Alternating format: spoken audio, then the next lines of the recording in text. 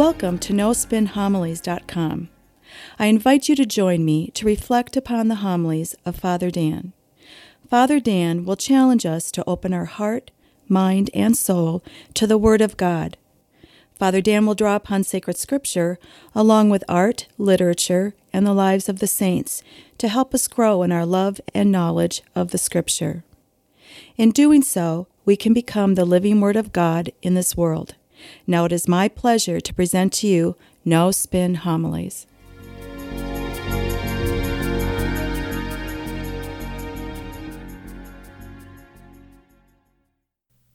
Today, Holy Mother Church celebrates the birthday of our Lord and Savior.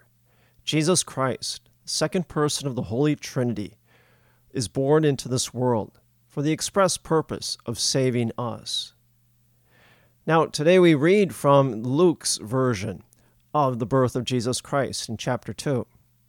Now, we all know the story pretty much by heart. It's a very sentimental story, and yet it's one of the most powerful stories in all of the Bible, right next to the death and resurrection of Jesus Christ. Now, what I want to do is I want to look at this story in maybe a different way that maybe we never have before, in order for us to grow in greater appreciation as well as love for Christmas. Now, I would argue the story of Luke's account in chapter 2 is a story of people living out their faith to the extent of taking risks. Remember last week's gospel?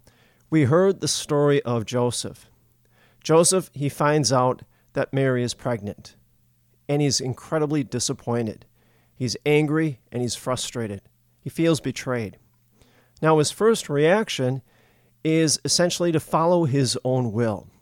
We find out that he intends to divorce Mary, but divorce her quietly because he doesn't want to hurt her. And yet, after an angel appears to Joseph in a dream, and he tells him everything is okay. In fact, this is all part of God's plan, part of God's will. And so Joseph, being a person of great faith, he follows God's will. He accepts Mary as his wife and becomes the stepfather of the Son of God, Jesus Christ, as well as the husband of Mary.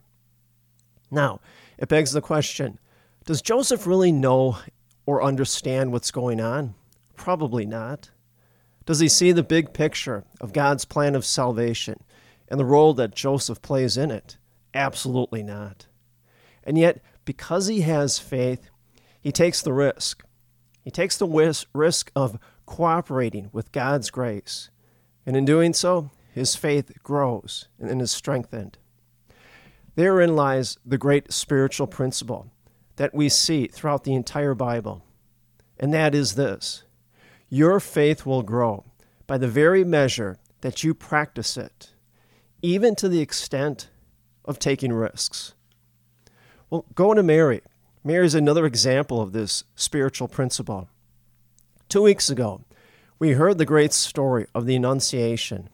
The angel Gabriel announces to Mary that she is going to be the mother of God. She immediately says yes. And yet, she risks everything. First, she risks her marriage. She risks realizing that Joseph eventually will find out she's pregnant and will, unfortunately, try and divorce her. But better yet, she risks her entire future. The future that she had with Joseph, the future of children, grandchildren, where they were going to live. And like Joseph, she has great faith. So what does she do? She takes a risk. She cooperates with God's grace. And in doing so, her faith is strengthened. Again, there we see that principle, that spiritual principle on display. Your faith will grow in the precise measure that you practice it, even to the extent of taking risks. Jesus is the greatest example of this. Jesus, he risks everything. By being born into this world, he strips himself of all of his glory and majesty and is born like all of us, a helpless baby, dependent upon mom and dad for sheer life itself. And immediately after he is born, his life is at risk. Because we find out that Herod discovers that Jesus is born, and then he searches to destroy the child. Fast forward to Jesus' end of his life. Here, Jesus risks everything. He risks his very life in order to save us all. But it doesn't stop there. Before Jesus ascends back into heaven, he risks putting the church into the hands of the apostles, and the apostles carrying forward the mission that Jesus begun. Now, we see this up and down sacred scriptures. Biblical heroes risking themselves, cooperating with God's grace, and in doing so, their faith becomes stronger for it. Well, where else do we see this spiritual principle on display? Well, in the lives of all the saints. I'll just give you one example. Look at Mother Teresa.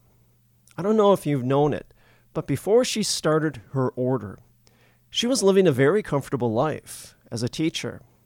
And yet, she took the risk. She cooperated with God's grace, and then she established her own religious order, the Missionaries of Charity. And then she and her nuns, they entered into the worst slums of the world and cared for the poor. Well, where else do we see this spiritual principle in practice? Well, I'll give you two practical examples in our own parishes. The first one is about 3 years ago when the entire country was shut down, including our churches. After about 4 months, we began to reopen. And the parishioners gradually came back. They didn't come back all at once. But the people that started to come back, they would talk to me, and they would say, I watched the Mass on TV, but it just wasn't good enough. There was something missing, and it made me really appreciate, the value of the Eucharist and how much I needed the Eucharist in my life. And so those people that were coming back, they were willing to take a risk to overcome their fears. Now, many also told me that the Eucharist was their lifeline to God. And they came back. And the result, their faith grew all the more stronger, and they became even more active in our parish. Again, that's that principle. Your faith will grow precisely in the measure in which you practice it, even to the extent of taking risks. A second example is a young couple came up to me, and they said, we're teaching our child to pray. I said, that's great. They say, we teach our child to pray before meals, to pray before they go to bed, and also the importance that we have to come to Mass every Sunday morning in order to pray to God so that God can bless us for the coming week ahead. More to it, that at Mass we receive all of God's blessings and all of God's graces to continue to live out our faith. Now, just a few weeks ago, they told me that they went out to a restaurant. I forget what it was, McDonald's or Culver's or something like that. Well, the dad got the food and brought it to the table. And immediately, the dad and the mom began to unwrap their sandwiches and eat them. And they looked over at their little one, and this little guy didn't touch the food at all. He didn't unwrap his sandwich. Now, the first thing that they said was, wasn't that what you ordered? And he said, yes.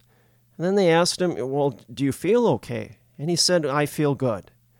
And then they said, well, why aren't you eating? He said, because we haven't prayed yet, and we have to pray before we eat. Now, they told me each parent looked at each other, and they pretty much said to themselves, now this little guy is teaching us the faith. And they recognized how important that was. Now, they told me that they felt uncomfortable praying in public. They didn't want people staring at them or judging them. But this little guy, their little guy who was maybe 4 or 5 years old, wanted to take the risk of praying in public. And so now they told me they're always going to pray in public. Regardless of where they are, they don't care. If people are staring or judging them, they want to practice their faith openly. And because of that, they're a stronger family for that. Friends, today we celebrate, yes, the birth of our Lord and Savior, Jesus Christ, our King. And yet, none of it wouldn't have taken place without people of faith taking risks. It's a great spiritual principle on display. Your faith will grow precisely in the very measure that you practice it, even to the extent of even taking risks for God. The Holy Family lived by that principle. The saints are saints because of that principle. We too must live by that principle ourselves, each and every day of our life. And in doing so, our faith also will be strengthened and will always grow. And may the grace and the peace of Jesus Christ rest upon you always.